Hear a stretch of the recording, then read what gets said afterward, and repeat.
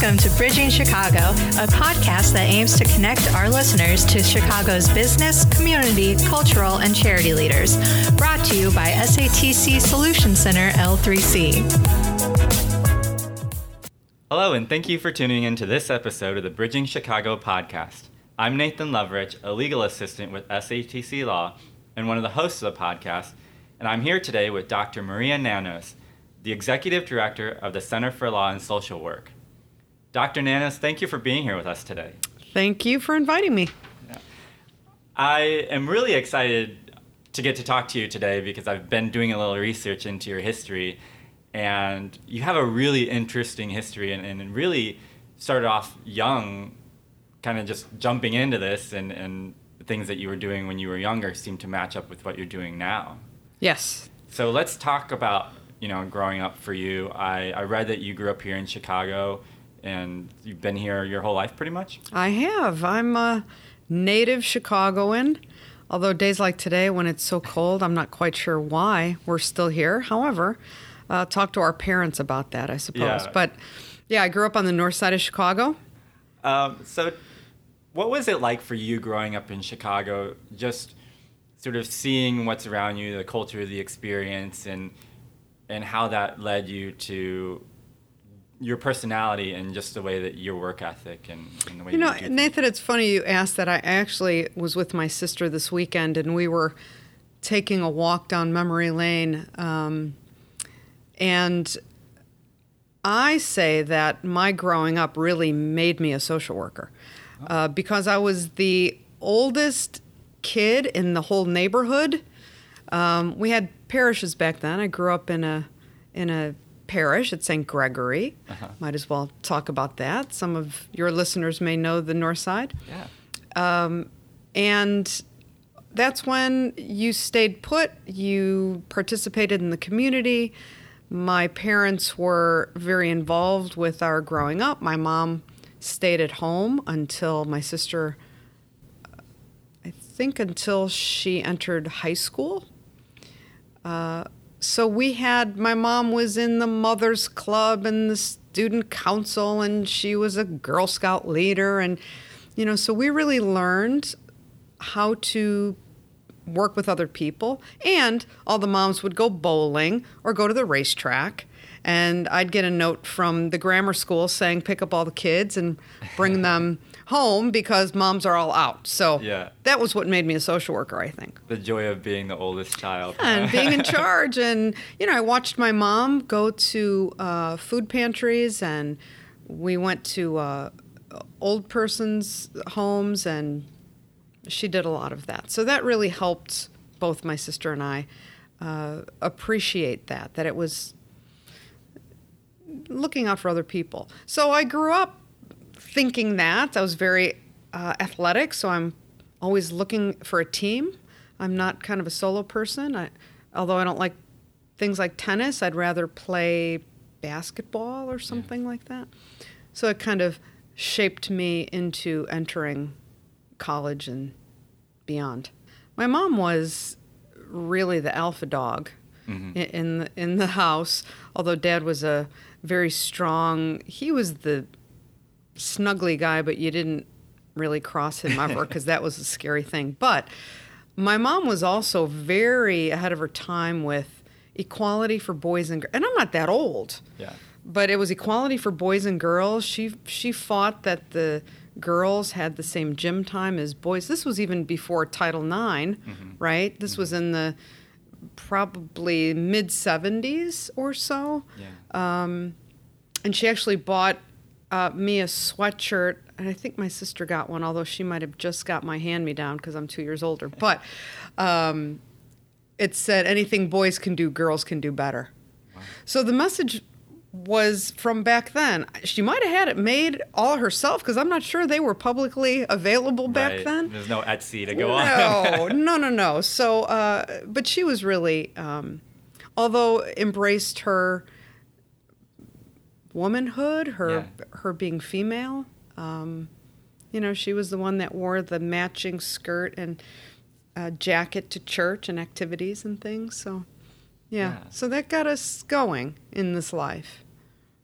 That's really great. It's interesting you mentioned about how this was before Title IX and sort of before the big push for womanhood and sort of just women in the workplace and really taking your place in leadership. And I think it's easy to forget that this wasn't that long ago. We're not talking like 1900. We're not talking 1950s even. It really wasn't that long ago that these things were really happening and really being fought for by our moms, our grandmothers, so on and so forth. Well, and it's still happening, isn't it? That there is still a stat out there. I don't know exactly what it is, but that women earn 60 cents on the dollar of a man today. Yeah. This day and age, it's ridiculous. Yeah. I actually just learned my friends do a podcast just highlighting women in history, and I learned just the other day that on Wikipedia, only 18% of biographical articles on Wikipedia are about women, and really highlighting what very important women in history have done, but only 18% of those articles are about women, which just really surprised me. But then I thought about it, and I'm like, I shouldn't really be that surprised, but it was surprising to me to hear that. And even people of color, like the Hidden Figures. There's a Northwestern University does it's called One Book, and all the students and faculty participate in reading a book, and this year they're doing Hidden Figures, and I saw the movie, I haven't read the book, but how many of these gems just kind of stay in the shadows and never get that kind of attention, which is a shame. Yeah. Yeah. It's exciting to be part of a time where that's at least being thought of and being emphasized a little more. I mean, maybe not to the level that we hope or it should be, but certainly more so than in the past, I think. And it's exciting to see some of those stories come out and to get to be a part of history in that way. So you're now in college. Did you know going in what you wanted to study? I mean, you're so young going into college. Did you know that this is sort of what I wanted to do, or did it start out differently?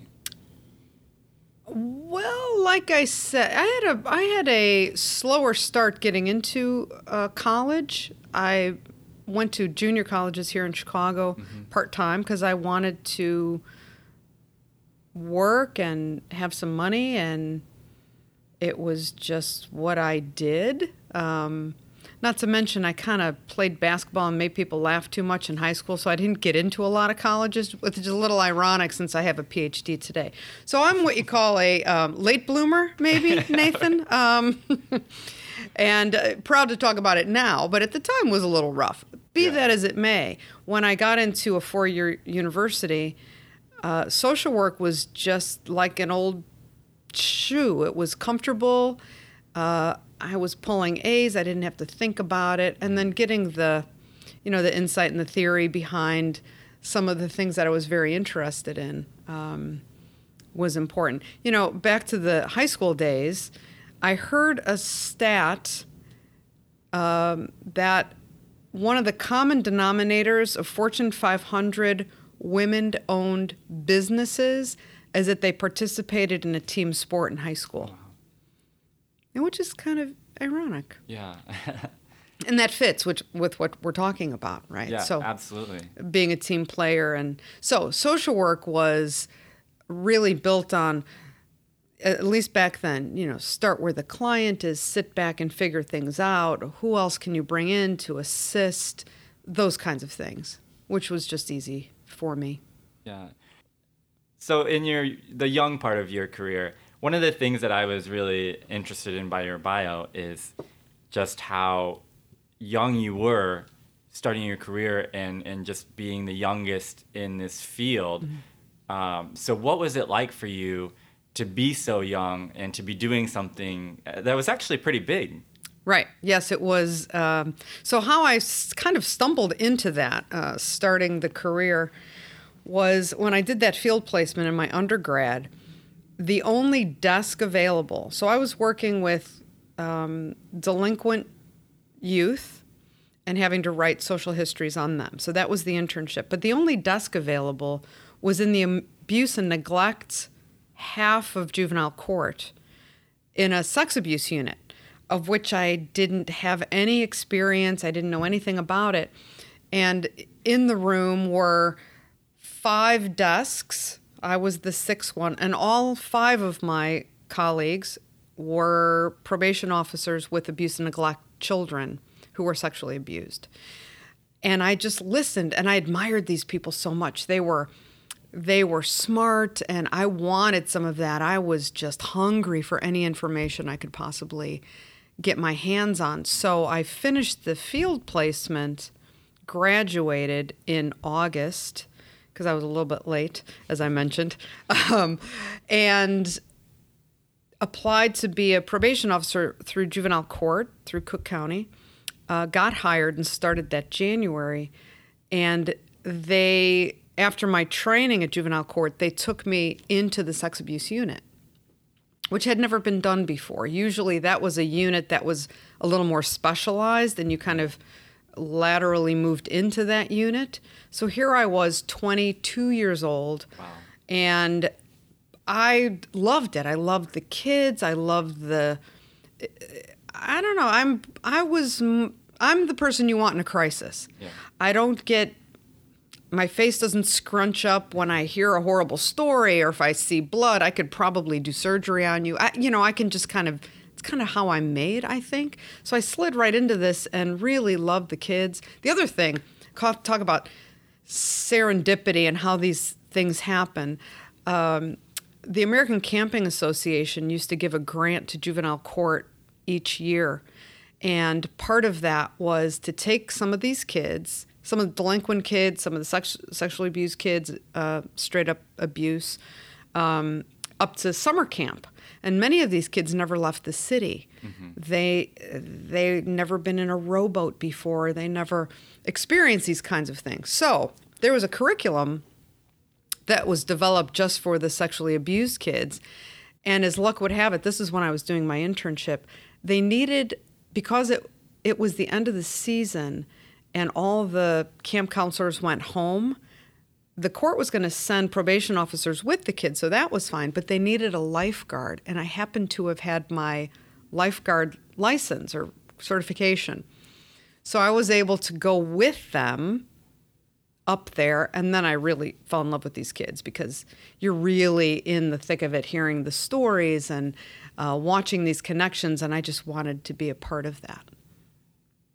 What was really hard about that time for you?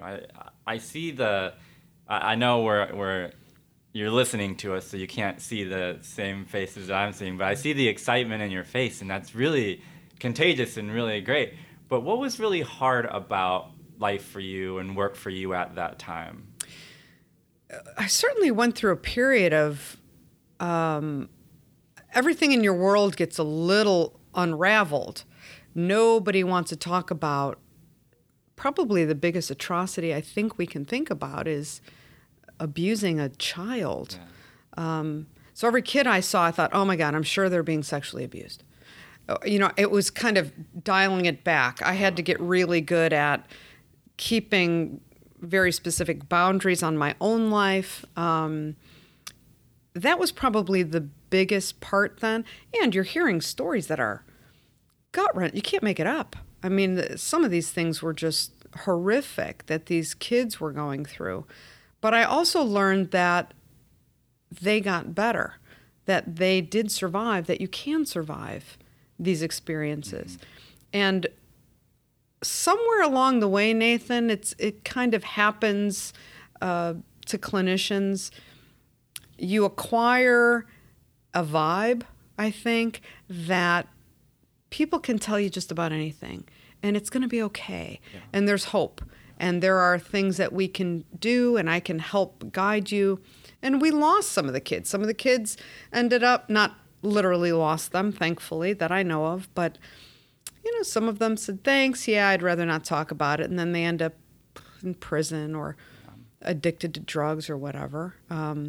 Case in point, I remember I had a group of girls, about 6 of them, and I called Planned Parenthood and asked them to come in to talk to the kids about STDs and whatever they could inform these girls, right? So we were trying to give them the information that they could make good decisions for themselves. So Planned Parenthood came in, and in fact, that's where the one and only time, I don't know if any of your listeners can identify with this, they had a silicone breast, and they passed it around, and it had a lump in it. So you could actually feel what it would feel like if you had a lump in your breast. Wow. Or somebody else's, I guess. Yeah. Which was really, I still remember that. That was probably in 1990, 89, 90 that I actually felt it. So the kids did too. And then they handed them handfuls of condoms. And this was pre-HIV. This was, we were worried about pregnancy, and some STDs, most of which you could take care of with antibiotic. But case in point, so all of these kids, I really talked to them about pregnancy and birth control, and then somebody would get pregnant. I thought, I failed. This was horrible. I should have done it. No, you know what? It's not about me. Yeah. That's the one thing that you do learn, that I learned early on. This is not about me, because it could have been 6 pregnancies, but it was just 1. So we have to think of it in a way that we can only do so much. So I learned that early on too. Yeah.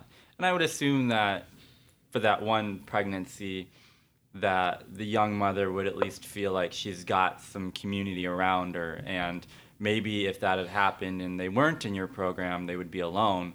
But because they had gotten to know you and you had worked with them and really supported them in other areas, kind of knowing, okay, it's still going to be okay. Right. Like, yes, this happened, not ideal, but it's still going to be okay. Absolutely, yeah.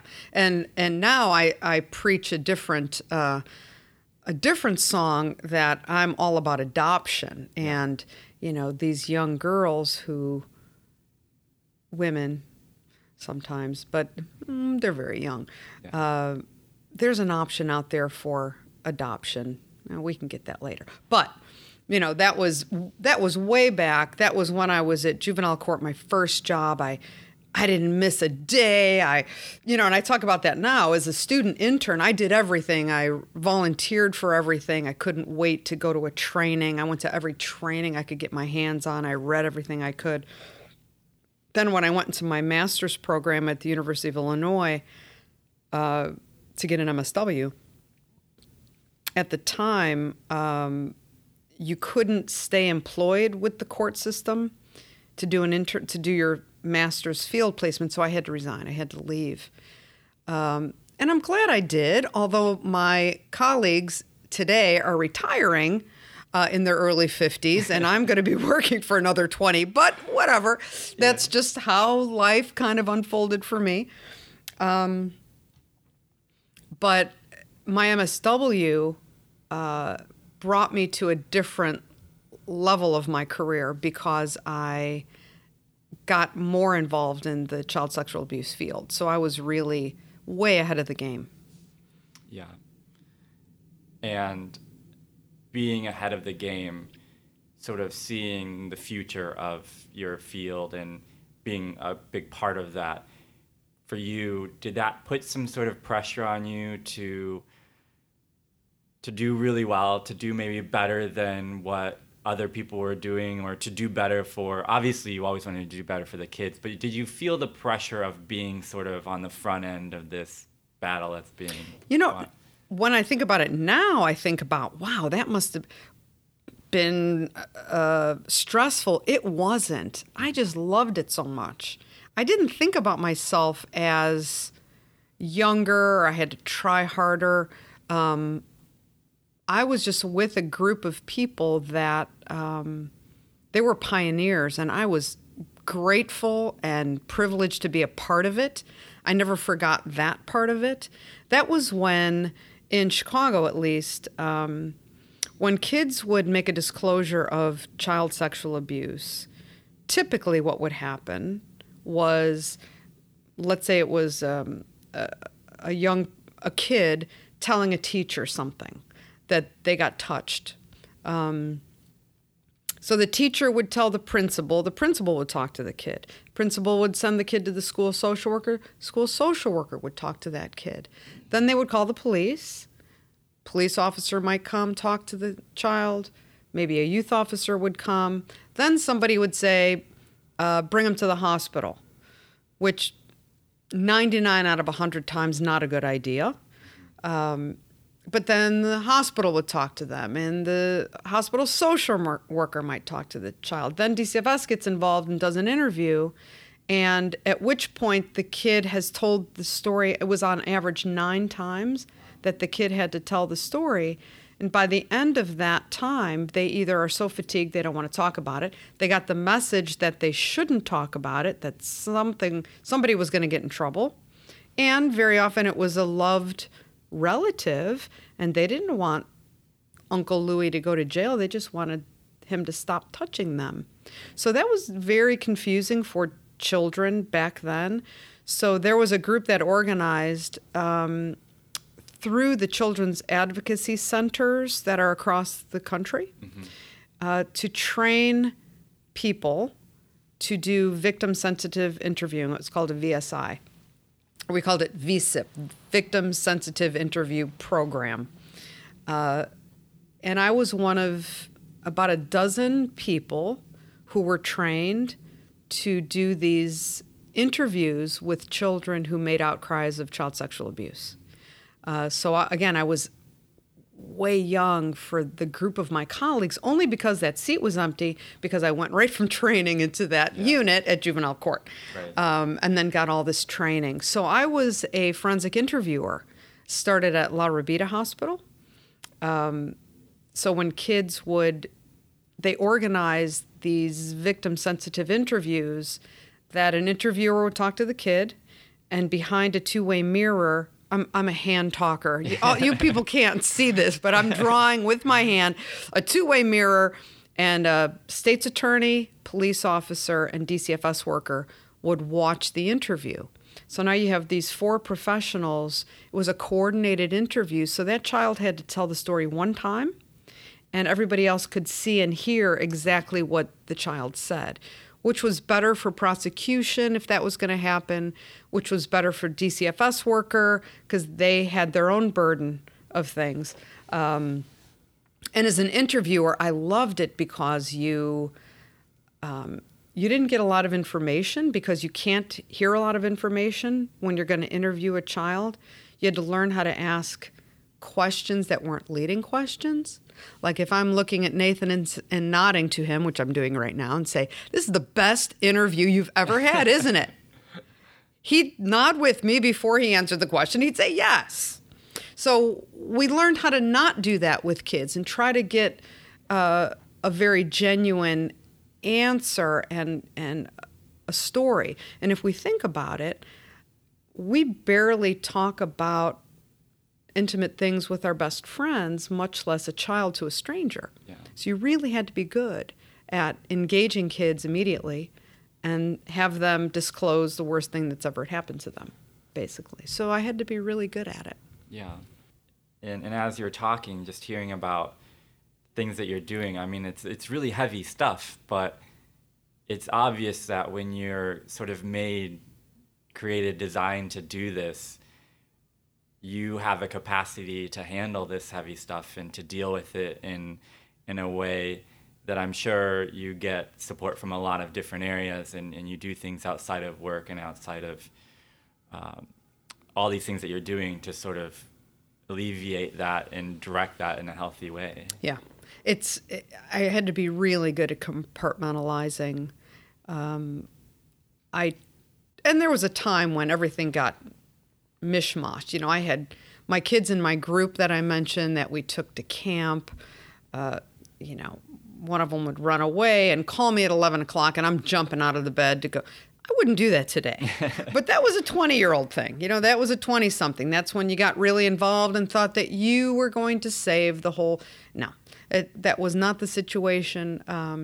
But you learn these skills right away. And as I mentioned, I think if you can, social workers especially, if they can learn how to talk to kids about a horrible experience, you can talk to people about anything. Yeah. So thankfully I got that start, and it carried with me specifically to my work with sexual assault survivors.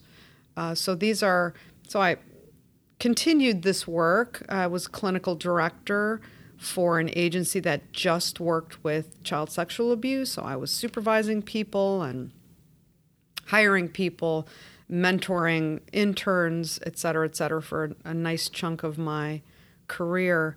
And then I wanted to get into the business of the business, and moved into more management kind of positions. But along the way, I really wanted to continue education. My dad was a graduate of Northwestern University on the GI Bill. Actually, he was a World War II vet. And he graduated later in his life after service, but he was a smart guy. So thankfully, I got some of my DNA from my dad, and I always wanted to continue education. So it sounds like a crazy crossroad, but I thought, do I want to learn to speak Greek? Because my dad and his sister were fluent Greek, and I always was interested in that. Or do I want to get a PhD? So I thought, and I also contemplated med school because I always loved the medical part.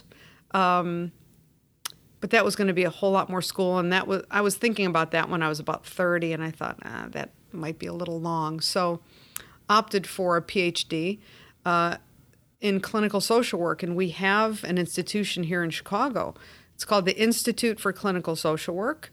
It's a certified institution of its own right, and you can get a PhD in clinical social work. I didn't want to get a PsyD, which is a doctorate in psychology. I'm not a psychologist. Mm-hmm. I'm a social worker. So as I started that, because of my career thus far, I started that program, I think when I was about maybe 30 years old, taking a class here and again, which is that school is set up for the working person, which is really nice, and it was convenient. But they also had internships that they needed fulfilled. So somebody called up and said, we need somebody to work with this woman named Ann Bent, that she started this agency called Porchlight Counseling. Actually, it was called Ann's Home in the beginning. And it was for college students who were sexually assaulted on college campus. And did anybody at the Institute for Clinical Social Work want to work with this population? And I said, me, I'll do it. So I met with Ann, and so that was part of my, it was a very rigorous clinical program. So some of that took the place of one of my, some of my field work. So I met Ann and started working with the college student who was sexually assaulted on college campuses, and maintained a friendship and relationship with Ann. That started in 2003 or 4, I believe. And that connects nicely with today as I sit in front of you, because Porchlight Counseling Services is now a program of the Center for Law and Social Work, of which I am the executive director. Yeah, and so let's talk about the Center for Law and Social Work, because this is a personal thing for me in some ways, because I actually was in the DCFS system when I was young. And so, too young to really remember that, to really be like, oh, this was what it was like to be in foster care, but had tremendous foster parents who eventually adopted me. And so I always feel very close to your mission and very close to the work that you do, and have been incredibly honored to be able to be at the gala that we'll talk about in a bit, about 3 or 4 times now. And I think you do such great work, but tell us about the center, and I guess where it came from, and sort of the heart behind what the organization is. Yeah, I'd be happy to talk to. But ladies and gentlemen listening, meet our new speaker next year at our event. See, you told me that, Nathan. Now you're coming. That's it. Okay, so I'm glad I know that information. And we'll talk off air about your experience. Anyway, so the Center for Law and Social Work started in 2004. And any Chicagoans listening who are in child welfare, we had 52,000 kids in foster care in the early 90s, largely because kids were taken into care if there were children born positive to substances. Babies were automatically taken into state custody, and then parents had to get on a service plan to get the children back. So we had 52,000 kids in care over a period of time. Illinois is and was last in getting kids returned home, unfortunately, which is a whole other podcast we'll discuss at some point.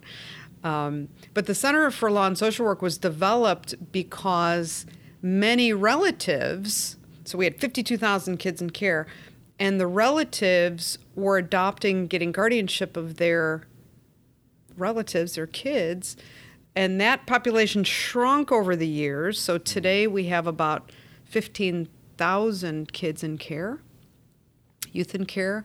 But what was happening was the older caregiver was passing away or becoming disabled or couldn't take care of these kids anymore.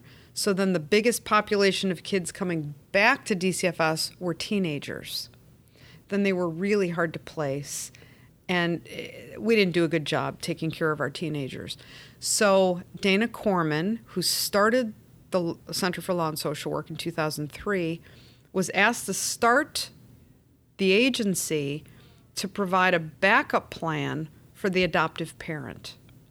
So these are kids who were in foster care, got adopted by a relative. The relative got too old, or something happened and they passed away, So what a standby adoption is me saying, Nathan, I want you to take my kids in the event I die. Will you be willing to do that? And you say, sure, I will. So you and I go to court. The judge says, are you willing to take these kids if the parent is unable? And you say yes. We put it on the books, and we hope we never have to execute it. But if we do have to execute it, it's seamless. So anything my kids get from an inheritance, from property, from life insurance policy, whatever it is, will seamlessly go to the person. That law actually was authored by people in Chicago. Around the HIV crisis. So what happened was when HIV was killing people, especially women who were single mothers, they had nobody to leave their kids to. So these standby adoptions were set up with them in mind. So we use them for older people. You can use them for anybody. Most of the people that I know, I encourage them to get a standby, especially if you're a single parent, because you get to pick who your child is going to live with the rest of their life. And there's no question, there's no problem, and it's irreversible. So that's how the center started.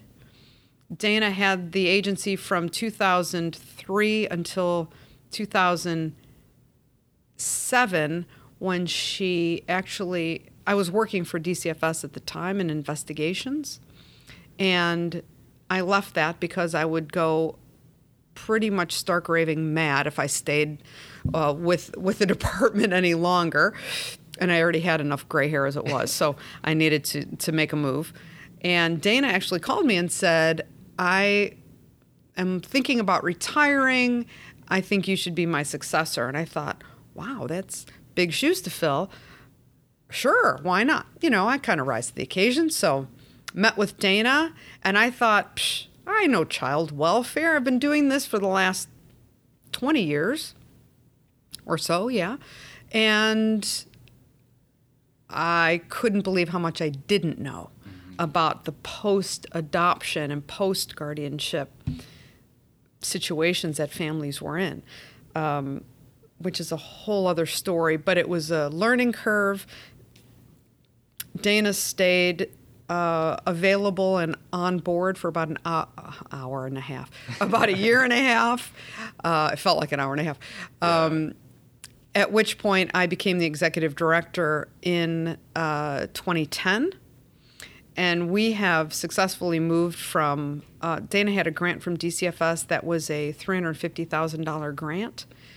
And I sit here today, a week away of getting a signed contract that we will be a $2.1 million agency and work with those children and families. So I'm really proud of that work because it has been a lot of work. Yeah. And just continuing on with what someone else had kind of started and just saying, I'm going to honor your legacy by pushing it to the next level. Absolutely. Yeah. I mean, she had the vision and started the agency, and I was really blessed and lucky enough to be able to flex our muscle a little bit. So we expanded into, we take all the death cases here in Illinois. If a adoptive parent or guardian dies, we take the case and help. You have to rewrite everything, rewrite a subsidy, rewrite the home study, do background checks on the person who might take custody of this child. We do educational advocacy. You know, we fill a lot of holes that the department is either overwhelmed doing, or those departments have closed. With them. So we are doing a lot of really good work. Another program that I acquired last October is adoption listings. So we actually have our workers who meet all the kids who are available for adoption, and we try to connect them with families who have their license, and we try to make those relationships so kids can have a forever home. So that's another really exciting thing we do. And then I mentioned earlier, part of our counseling program, so we do some sessions when there is a death in the family. We can provide some therapy for the families during that loss. And I expanded our counseling program into taking on Porchlight Counseling, which, you know, just because I'm the executive director, I love that work, and I was a part of it since 2003. I think it was 2004, actually. And I had been talking to Anne, who was the founder. She was the executive director and then a board member. And I said, you know, let's bring Porchlight into the Center for Law and Social Work. We have the infrastructure, we have the bandwidth. I've got a great marketing department.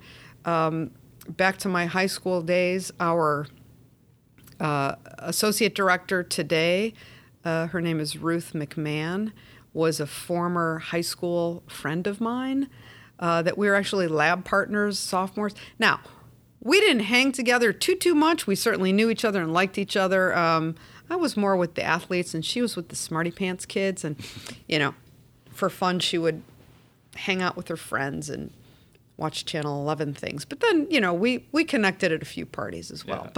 And we connected later in life, and she's a brilliant marketing person, and it's not about hiring her because we went to school together. It's hiring her because she is brilliant and has brought so much to the agency. So she's our associate director, and I keep saying to her, when I'm done with this, it's all yours.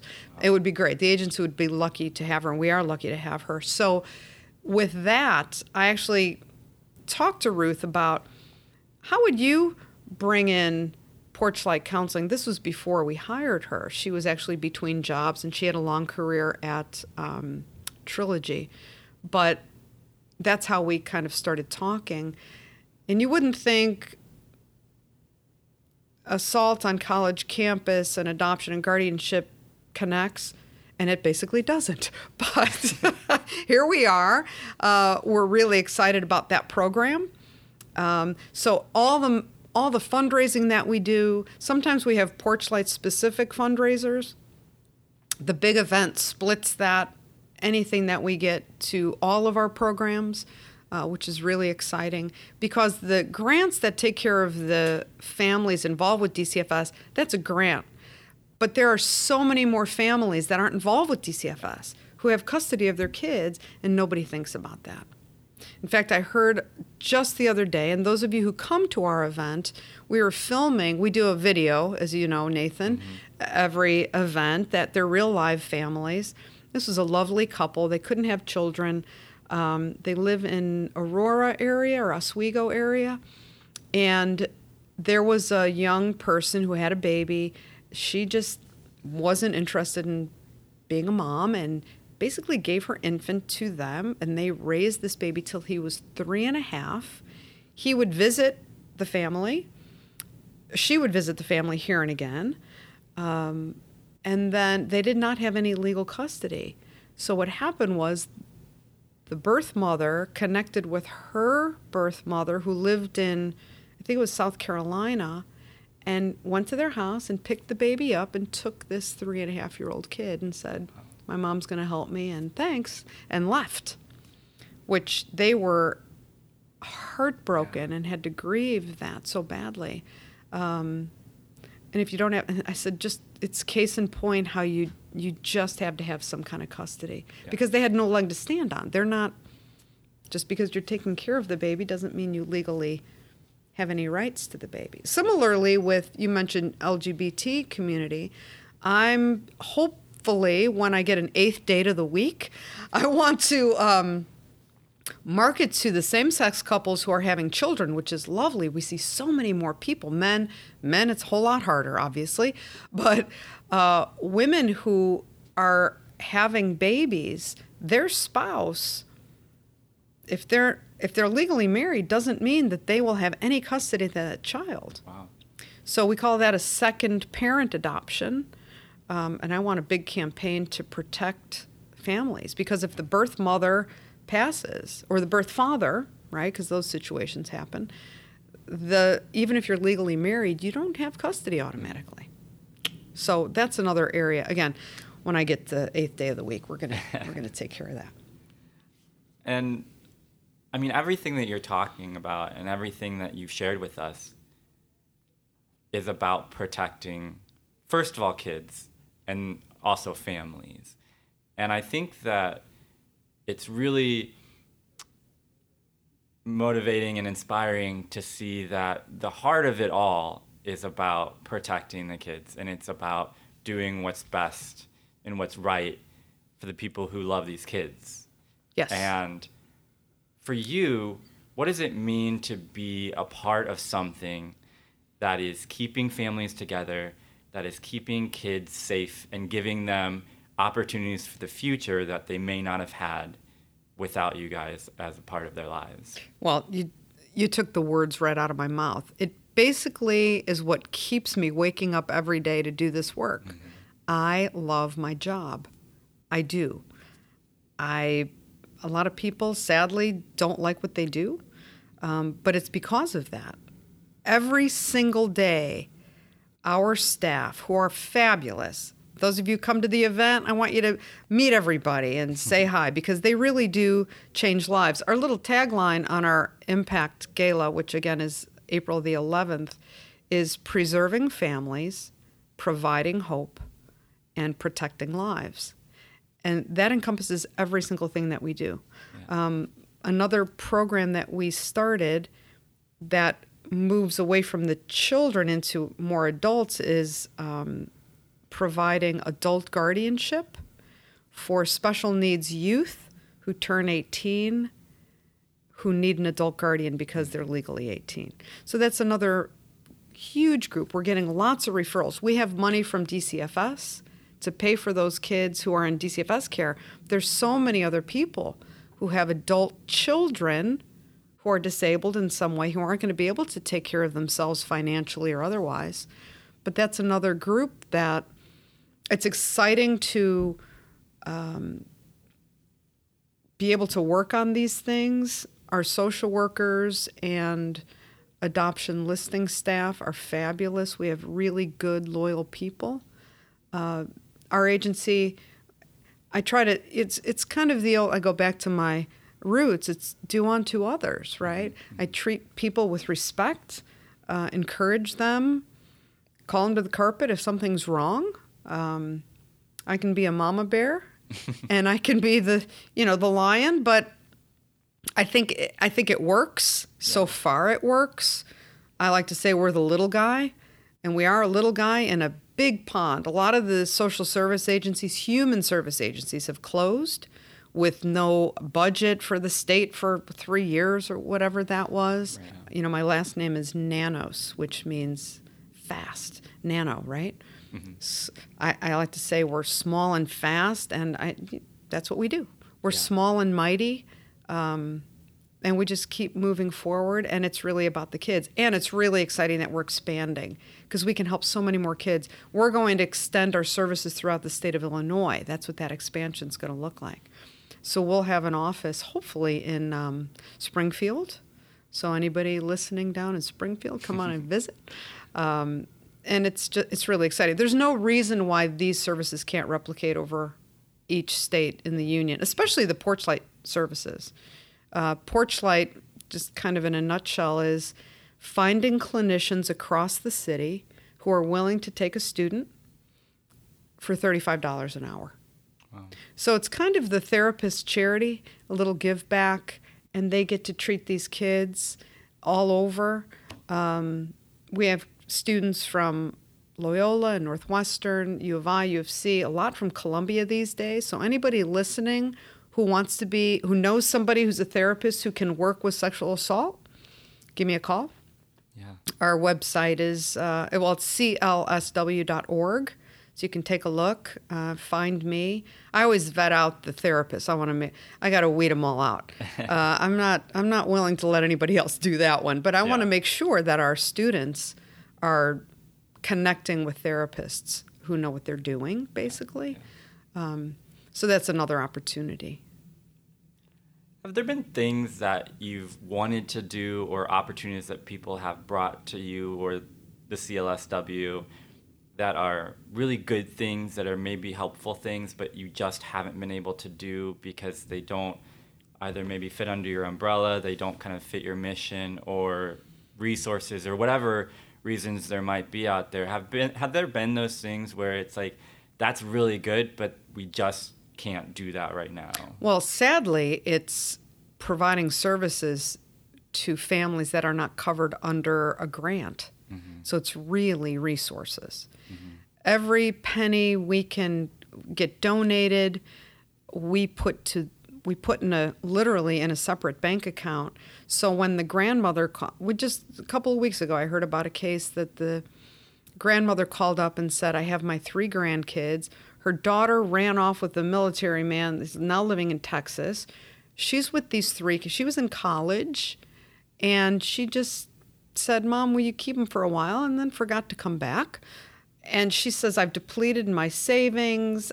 I need help. And I thought, you need to get guardianship number 1 so you can make legal decisions for them. If one of those kids splits their chin open, you can't sign permission because you're not the legal parent, not to mention any services for daycare and things like that. So it's really, what kills me is when we don't have enough funding, or that bank account gets too low, I have to turn people down. And we turn people down all the time. Mm-hmm. That's heartbreaking. Because like the family the 3.5-year-old kid got taken away from these parents, and the only bed he ever slept in his life. It's unconscionable. So it's really resources and being able to serve the people that we can. Yeah. So. Yeah. Well, and I think that with what you do and with what your staff does, you just kind of have to say, okay, we're going to charge forth with what we can, and we're going to do what we can with what we have. And I feel like with the people that I've met there, they're always about, we're going to do the best job that we can with what we have, and we're going to be about the most amount of people. And I mean, just really, if you do get the opportunity to meet anyone at the CLSW or to go to the gala, I mean, these are people who just really are saying, I'm 100% in this. I'm going to do what I can with what we have, and we're just going to put our heads down and go forward. Yeah, we get a lot of calls because I think people on the internet, they say, I have my grandchildren, I don't know what to do, or so, and then our name pops up. So they call for all kinds of things, whether it's child support or things that we don't have any experience with. But we make it our business to find that resource for the people, make it available to them. I hear my staff talking to people on the phone that they don't know, and they say, if that doesn't work, call me back and we'll see if we can find you something else. Which, sadly, because we have a human answering the phone, we're rock stars, right? Yeah. Because we answer a call or return a call in a timely amount of time. That didn't sound right, timely amount of time. But you know what I mean? Yeah. You're a rock star, which is pathetic. But that's one of my things. Do not let phones go into voicemail. There's an institutional transference to be a little, talking shop a little bit, but if somebody calls for one of our social workers, one of our lawyers can answer a question for them if it's something simple. So we try to take care of people that way. And it just, little by little, it just shows. Yeah. And we're not Sisyphus anymore. We're not pushing the boulder and getting it roll. We're the little snowball, and we just keep pushing it down the hill so we can gather some momentum and some steam. And the more people that know about it, about these services, about the work, the more support we may get and the more we really can help other people. Because it's me, and we're small. Your contribution doesn't go to my bookkeeping department because it doesn't exist. Yeah. We're 22 people, and you make a donation to me, that's going to go right into the family.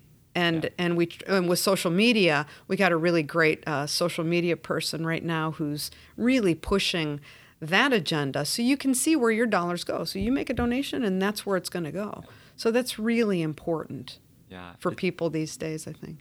It's funny you say we're 22 people, and here I am thinking you have like 200 people with all the things that you do, and I'm like, we might wow, at 22 some point. People. Yeah, no, we're 22. So similarly, I'm also the handyman. I fix all the locks, sometimes empty the garbage. It's and that's what we replicate a little family, so to speak, with, and we spend more time with each other than at home. Right? We all do. Yeah. So you really should like your people. I think I hire well. I hire good people, but I also hire for the culture of our agency and what that might feel and look like. Yeah. And we're female dominated, largely because social workers are mostly female. But we have one boy. We're working on it. We're working on it. Yeah. So I think that there are probably a lot of people listening who say, that's really cool, and I would love to get more information. I'd love to get to be a part of that. You mentioned the website, clsw.org. That's a great place to start to just find out a little more about what you do and about the opportunities that are out there. But I want to talk a little bit before we wrap up here about the Impact Gala. This is your annual fundraiser, your annual gala where you do a lot of things. It's a lot of fun. Just going there, you have the auctions, you have the wine pull, you get to actually meet some of the people who have been utilizing your resources and who have been a part of your family. You get to meet the staff and obviously Dr. Nanos, and really, really interesting, really fun event that supports a great organization. And so tell me, are there still ways for people to buy tickets? Are there tickets available for the gala? Yes. Yes, so there are definitely tickets available, volunteer opportunities. I mentioned that I teach at Loyola University, so most of my students will kind of volunteer. I say kind of because, they're former students, so hopefully they'll show up. But if anybody wants to volunteer, we always need some help. And where else can you go for an open bar all night, a full 4 or 5 course dinner, little entertainment? It's a good cause for $150. Yeah. Right? So join me. It is a lot of fun. The families in the video are present. In fact, the couple that I mentioned whose 3.5-year-old was taken, because of that experience, they got their license, and they're one of our families that we interviewed on tape. So we said, you're invited to bring the kids. She's got 3 boys. And she said, are you kidding? Hecky no, I'm coming by myself. Me and my husband are coming. Leave those kids at home. So you won't meet the kids, at least with that family, but you'll meet the parents. So we have a couple of awardees who are dynamic in this field. Pamela Sherrod, who did her movie, a documentary is called The G-Force, which is grandparents raising grandchildren, of which I was interviewed for that movie. So that's hopefully going to gain some momentum. And Julie Somolinsky, she is a dynamic supporter of sexual assault. Mm-hmm. She actually helped with the film The Hunting Ground, which was really a huge impact. So she's a dynamic, lovely person who's going to receive that award too. So they'll have some good words to say. That gala is Thursday, April 11th, starts at 5:30 p.m. As Dr. Nanos mentioned, tickets are $150 and still available. Make sure you go online and get yours. Happens at Galleria Marchetti, which is a beautiful venue. I can't believe that you got that venue because it's just amazing. I mean, you look at it and you say, man, this looks nice. It just looks beautiful.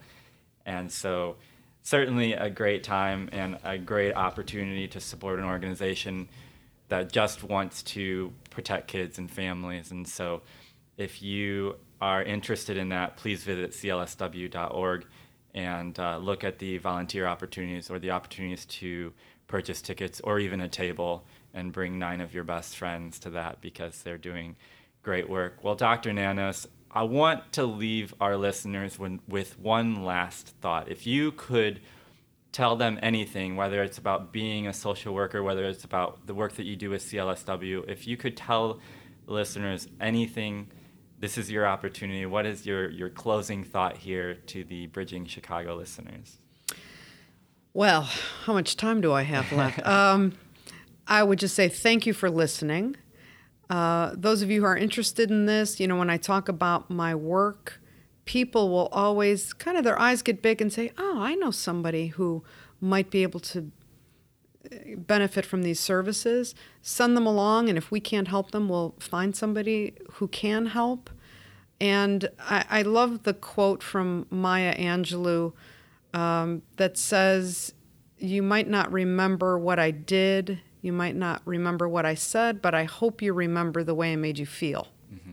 And as a clinician, as a social worker, as a human being, if you were moved today by this podcast, anything you could do to help, even if you just send us some good vibes, that's great. Sending us a check is even better.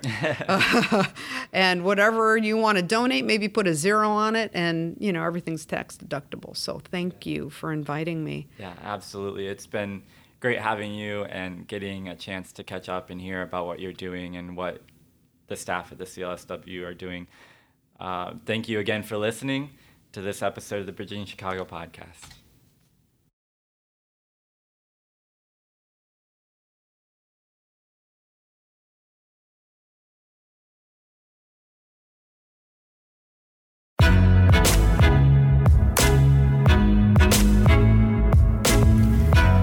Listening to this episode of Bridging Chicago, as produced by the SATC Solution Center. As always, feel free to reach out to us on social media with your comments and suggestions. You can email us at solutioncenter@satcltd.com. Find us on Twitter and Instagram, where our handle is @BridgingChicago. And don't forget to rate, subscribe, and comment on iTunes, SoundCloud, or wherever you listen to this podcast. Nothing contained in this podcast shall constitute financial, investment, legal, and/or professional advice.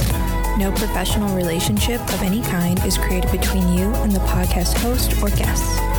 You are urged to speak with your financial, investment, or legal advisors before making any investment or legal decisions. Furthermore, the opinions expressed in this podcast are not necessarily the opinions of the SATC Solution Center, Shank-Annis Tepper Campbell, or any of its employees.